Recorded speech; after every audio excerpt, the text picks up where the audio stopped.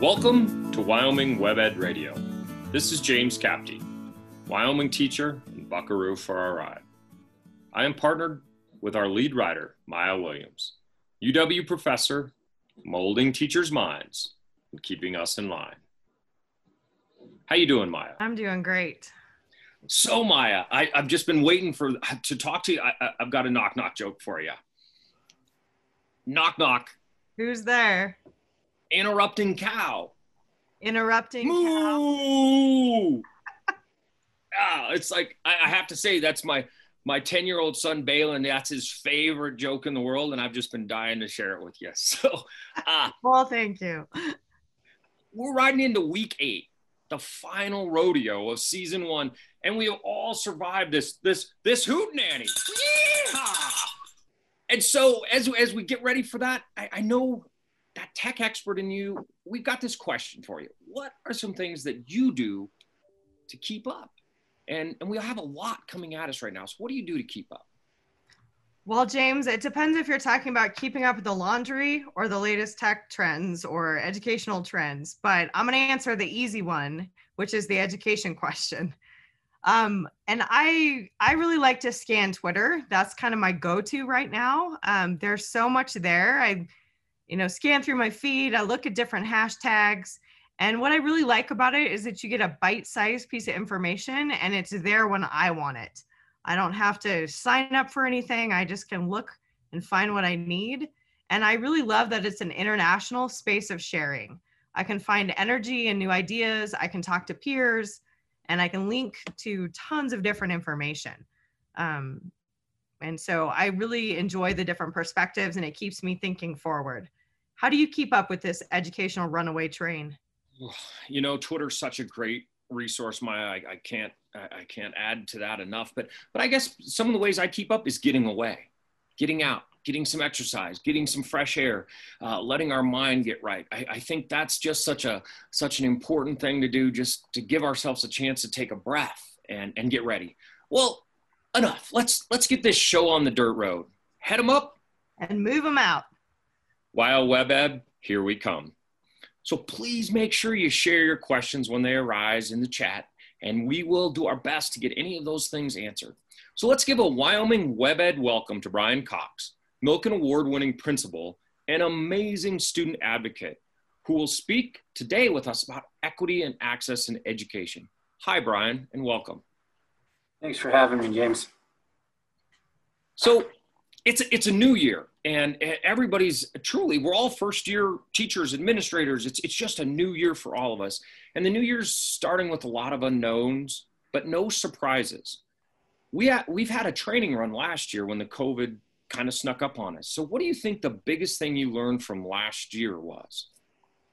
Well, I think the biggest thing that we learned from last year is really, quite frankly, how the digital divide creates an even further learning gap for our students. And as we talk about the idea of equity, this really presents an issue that all districts need to have in the back of their mind and kind of be formulating ideas and ways to address. And when you talk about all those different ways about access and we think about equity, when we think about that term in a public school, because our job is to provide an equitable education for all of our students. And so what does that term equity and access mean to you? Well, I think one of the things that we sometimes get caught up in or mistakenly phrased synonymously is the idea of equity and equality. And a lot of times folks think that equality is the most important aspect and everybody needs to get the same equal share of things. And unfortunately, when we're talking about bridging this digital divide or closing the achievement gap, we really have to focus on that concept of equity and making sure that we're able to level that playing field for everyone involved and make sure, most importantly, that we have created a situation where access to the learning is the most important piece. And being able to arrive at a juncture where the education is even attainable.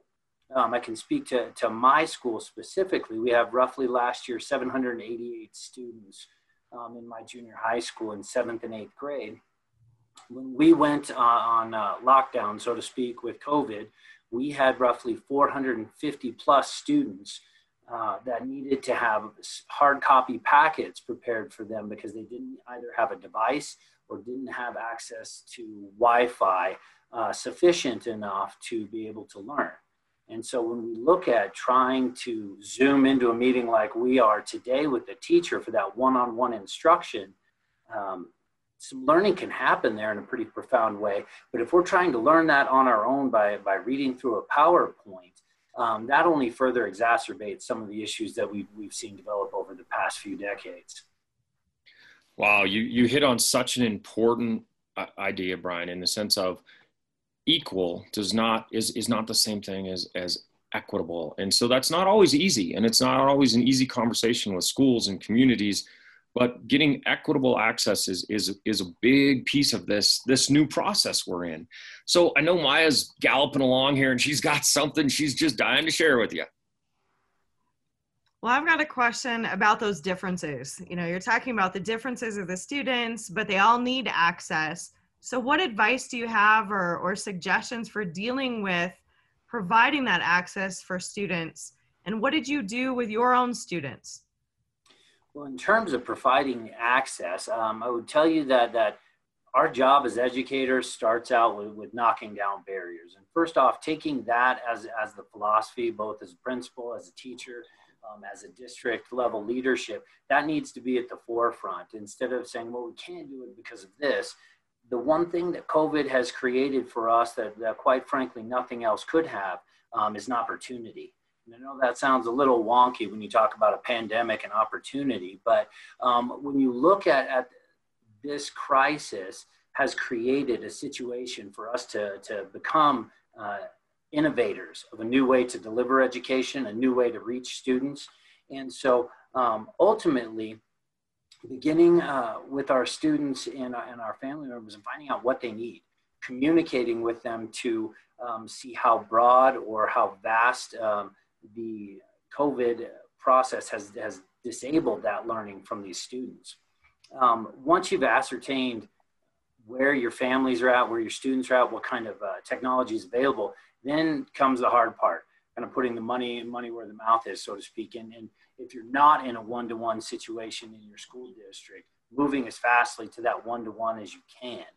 That's currently where my district is now. We're instituting a one-to-one a student to computer initiative here in grades 7 through 12. And so with those devices, we've even gone so far as to take some of that survey data that we've created from our families that don't have Wi-Fi access, and roughly 15 to 20% of those devices we're going to be getting will be Wi-Fi enabled, so that the access to the internet isn't the barrier for these families. I love what you're saying. You're talking about listening and empathy and really getting to know the needs of the people that you serve and work with. And what an amazing way to approach your problem. I think that, you're coming at it from a way that really goes with your definition of equity that you're talking about. You know, what do people need? And then what can I do about it? James, I think you have another question. Thanks, Maya. And that answer leads right into this question. When we think about, we know this has been a huge shift for everybody, teachers, students, parents, all of us. So in getting ready for this year, what have you worked to front load to help all those groups? Well, I would go back to the communication piece. I've just spoken with my staff as well as our families, and no joking at all here. One thing that I think is more critical for us to address than the COVID virus is the anxiety around the what ifs that we can't answer. I think that right now, your anxiety can drive decision making in very often a negative manner if you're allowing that to fully dictate what's going on. And so with our population in my school district, we've tried to err on the side of communicating early and often, and trying to get as many of those blanks filled in. So it's not left up to parents and guardians to figure out, well, if there's an answer, a question left unanswered, I better go ahead and fill in the blank with whatever I know to be true or whatever I'm hearing in the media. And so it goes back to making sure that you're getting the accurate information communicated out, and creating an environment where not only your parents and your community, but the students feel comfortable in reaching out to you. I've had several remind messages and calls from our students, specifically just wanting to hear it straight from me that everything's going to be okay. So I think that's the big thing in all of it. And definitely that anxiety is such a huge deal, the unknowns. And I know Maya's anxious to ask her next question here. So hands off to Maya. Brian, this year we're, kicking things off right now, but it's such a different year and it feels different. That energy that we normally have as teachers and students to start the year, it just feels different. So what are you doing at your school to build that back to school energy and work to create a sense of community for all the students? Well, I think if you take it back to the basics of Maslow's, the first thing we have to do is again, focus on that anxiety and figure out how to quell that. And I think, when we talk about our Smart Start plans and being able to put those out for public consumption, really getting into the specificity, the details, letting families know that we've thought through different eventualities and how things might impact their students. And then not only that we've thought about them, but we've also found ways to knock those barriers out of the way. As we look at serving a large population of students, simple things like, drinking water become an issue. No longer can you access water fountains in the same manner that you were able to.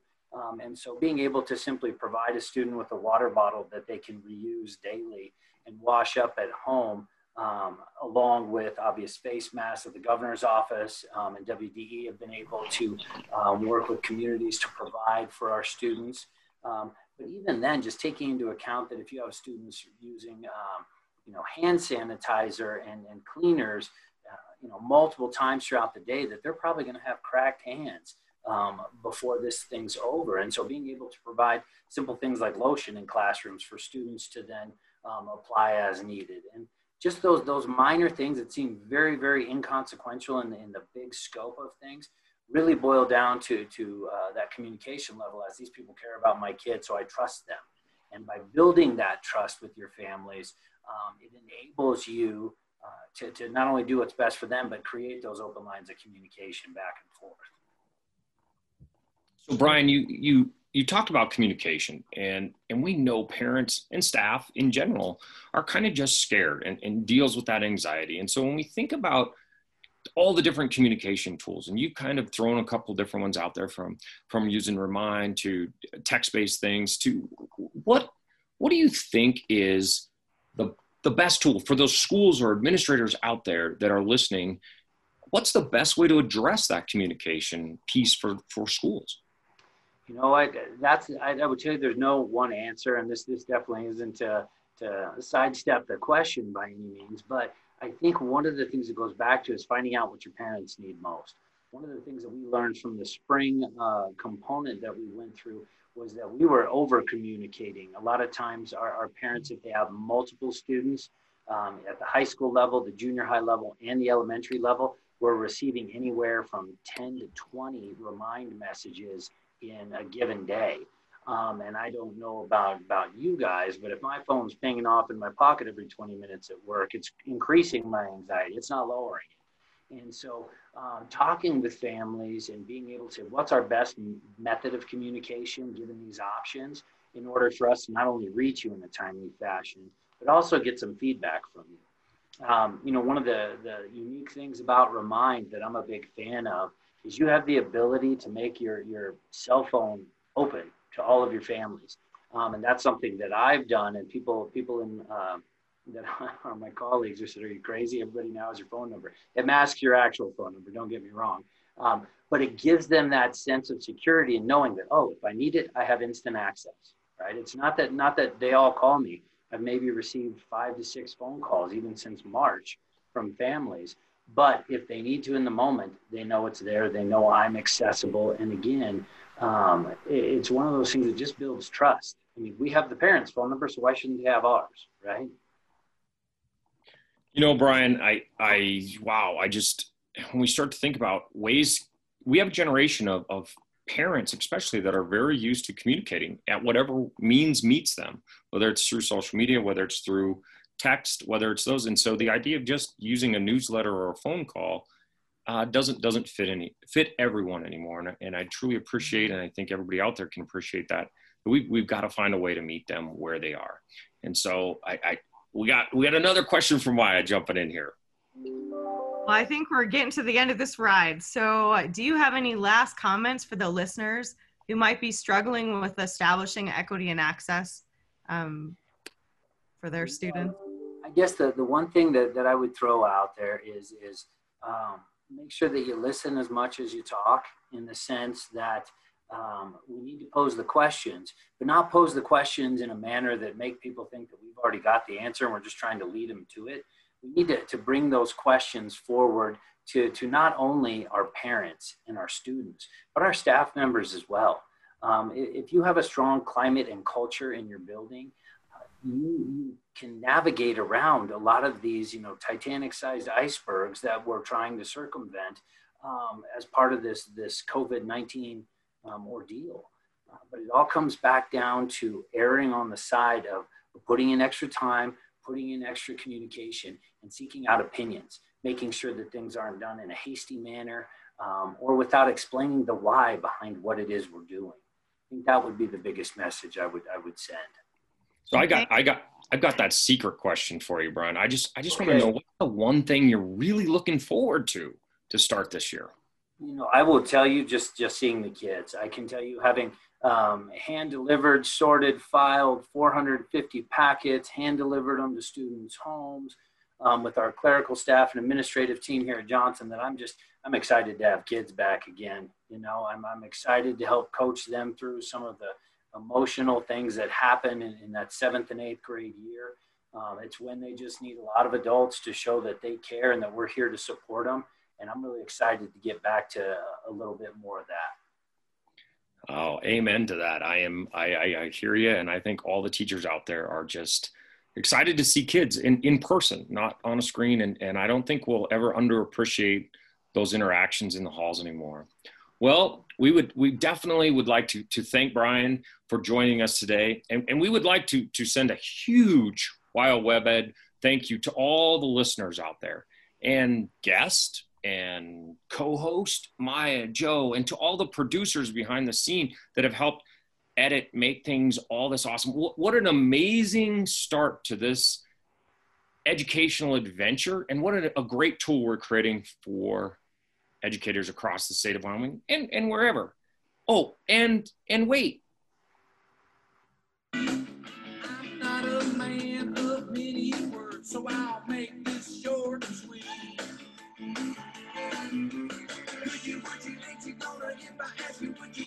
Oh yeah, that's right.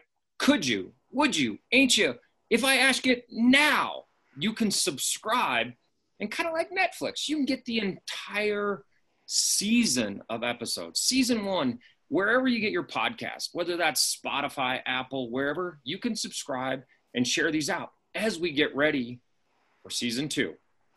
So next week, same time, same place. Happy trails to you.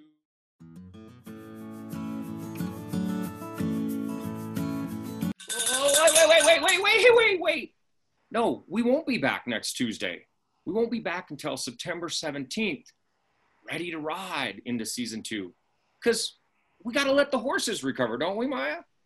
Yep, they're a little tired from this wild ride. That's right. So we'll see you then. Happy trails to you until we meet again. Take care.